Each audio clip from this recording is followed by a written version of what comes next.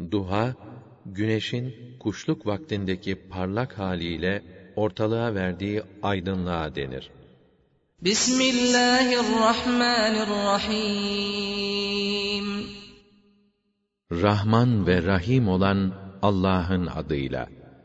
وَالضُّحَى وَاللَّيْلِ إِذَا سَجَى مَا وَدَّعَكَ رَبُّكَ وَمَا قَلَى وَلَلْآخِرَةُ خَيْرٌ لَكَ مِنَ الْأُولَى.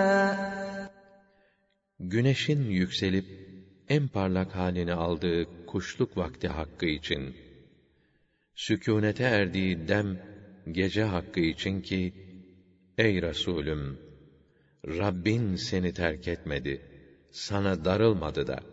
Elbette senin için her zaman işin sonu başından daha hayırlıdır. وَلَسَوْفَ يُعْطِيكَ رَبُّكَ فَتَرْضَى. Elbette Rabbin sana ileride öyle ihsan edecek, ta ki sen de ondan ve verdiğinden razı olacaksın.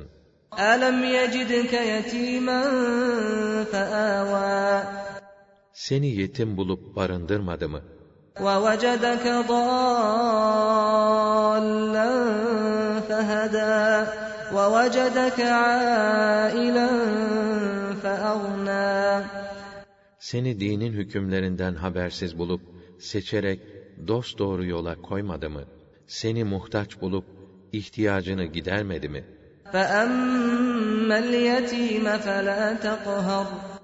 Öyleyse, sakın yetimi güçsüz bulup, hakkını yeme. Sakın onu küçümseyip üzme. وَأَمَّا السَّائِلَ فَلَا تَنْهَرْ. İsteyene de kaba davranma, onu azarlama. وَأَمَّا بِنِعْمَةِ رَبِّكَ فَحَدِّثْ. Rabbinin nimetlerini ise durmayıp söyle.